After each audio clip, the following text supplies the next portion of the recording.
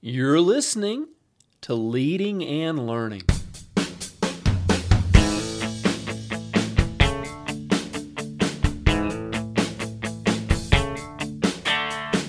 This is the place where we talk about practical leadership, theology, fitness, how to create winning habits, and so much more. My name's David Spell, and I'm a retired police officer, a pastor, a New Testament scholar, and a leadership coach.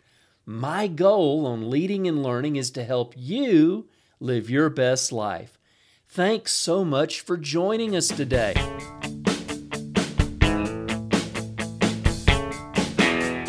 Welcome back to Leading and Learning. This is episode number 338, The Importance of the Apostle Paul, Part 4.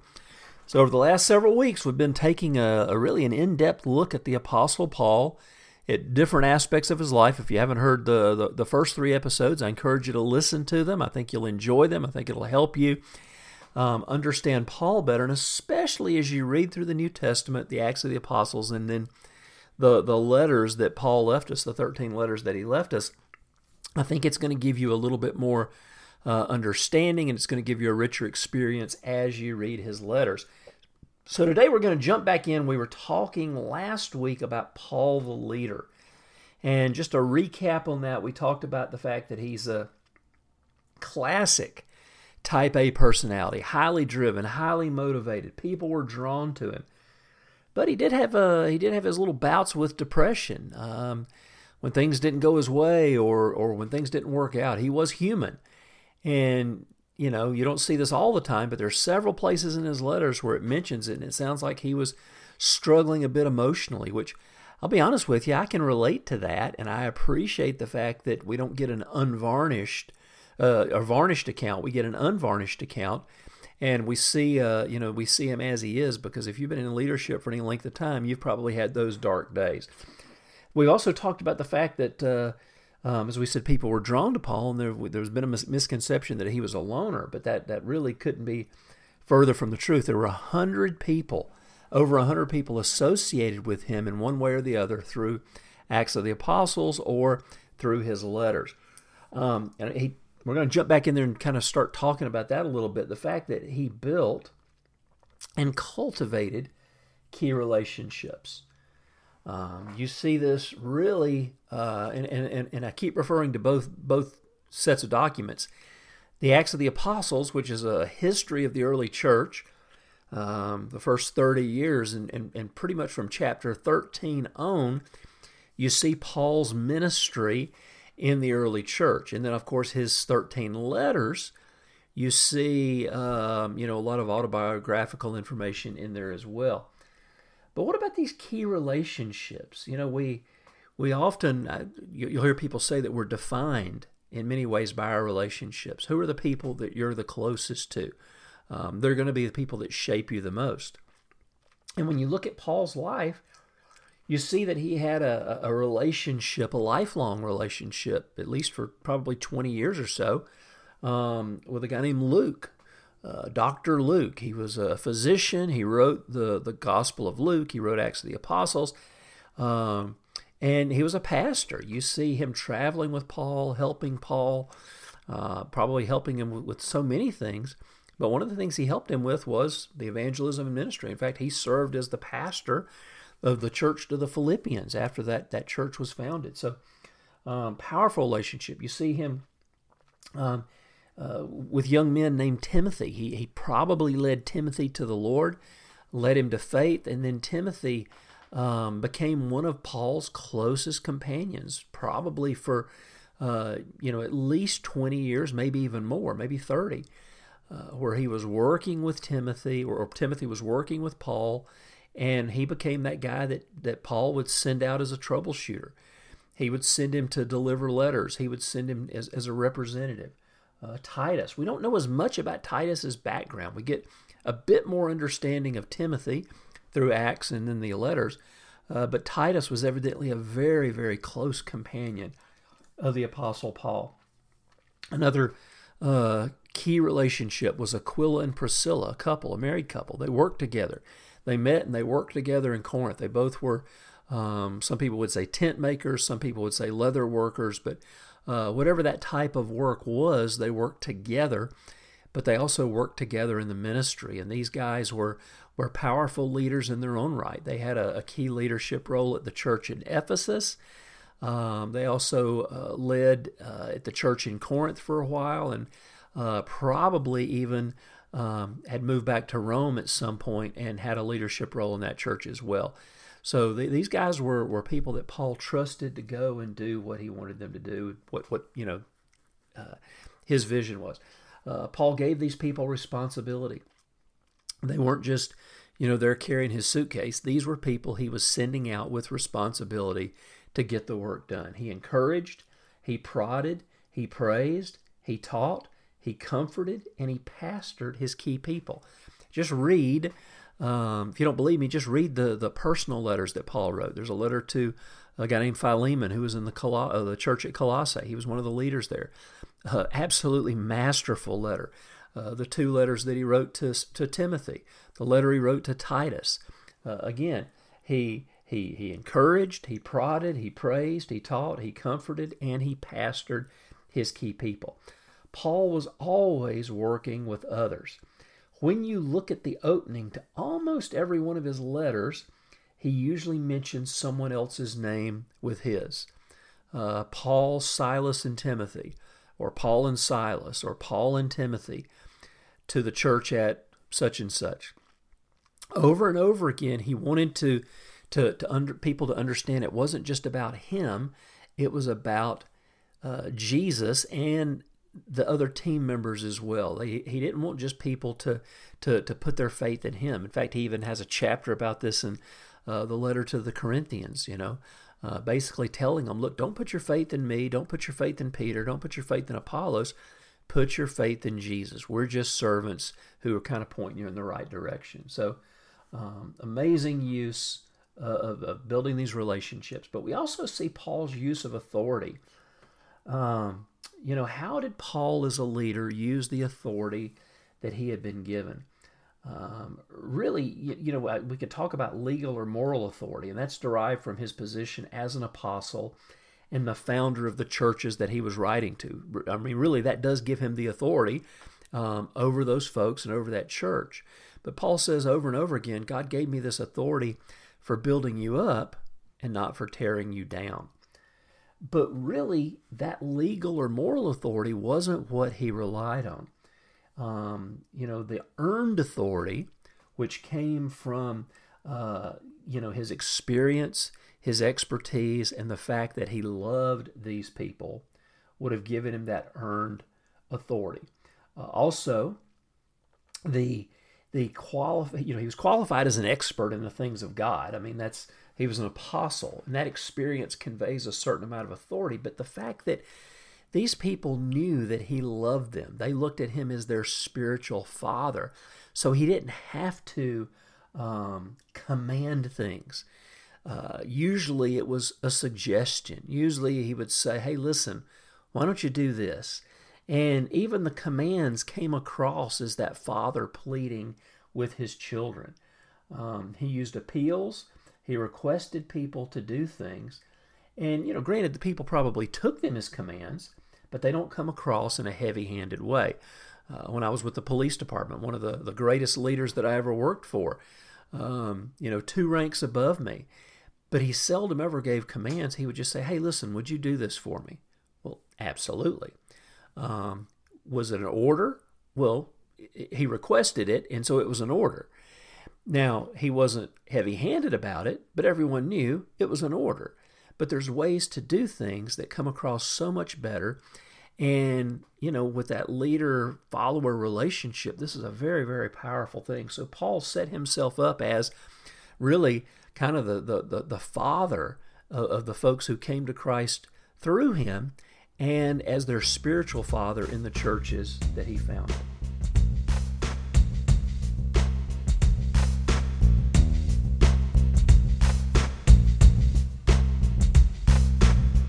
Don't go away. We'll be right back.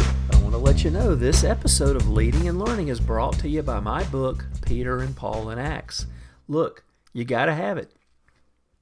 You want to do a more in-depth study of the Apostle Paul, the Apostle Peter, grab this book, read it along with your time in the Scriptures as you read through the Acts of the Apostles. It's really going to give you a lot of understanding and help you to understand what these men did and the foundation they laid for the early church. There's some great background material. We look at really give you a good introduction to the Gospel of Luke as well, because the same writer wrote both books, Luke and Acts. So check that out. I know you're going to love it. Click on the link and go to Amazon. You can read a chapter or two for free, and then click on the buy button, because I know you're going to love it. Well, all right, so we've talked about today, we've kind of wrapped up this idea of Paul as a leader, and there's so much more we could say about Paul's leadership, but I think that at least gives you a bit of an introduction, talking about kind of that legal moral authority that's derived from his position, but the fact that he used the earned authority through his expertise as an apostle, as his knowledge of God, his knowledge of Jesus, his knowledge of the Scriptures. But even more than that, his earned authority came from the love that he showed for the people that he pastored and looked after. Well, now, I want to kind of wrap this up for the next few minutes, just giving you a little bit of an introduction to Paul's letters, Paul the writer. You know, it's interesting when you read the letters, it's kind of like half a phone conversation. Have you ever had somebody, maybe you're riding in the car with them and the phone rings and they answer and they start talking, and they don't mention the person's name, but after a minute or two, you know who they're talking to because of what they're saying, because of the side of the conversation that you hear.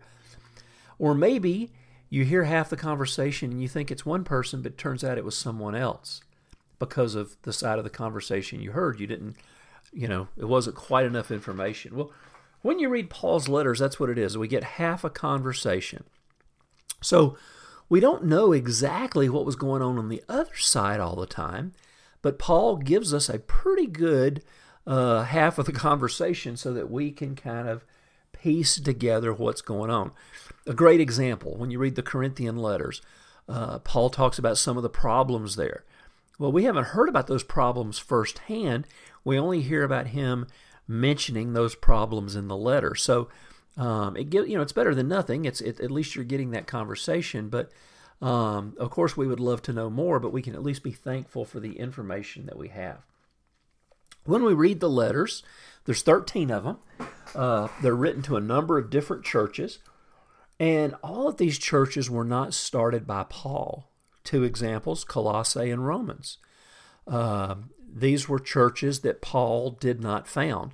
The church in Colossae was founded by some of his team, but Paul had never even visited there.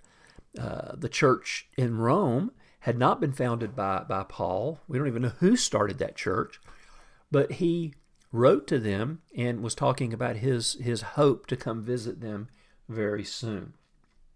But most of the churches that he's writing to are churches that he had started. Corinthians. This was a church. The church in Corinth was founded by Paul. The church in Ephesus. In Galatia. Now, Galatia is not a city. Galatia is actually a nation, a region. And there was a number of churches there. So this letter was probably passed around among the churches. Philippi, that was a city that he had been to. Thessalonica, the Thessalonians, that was a city that he had been to and planted the church.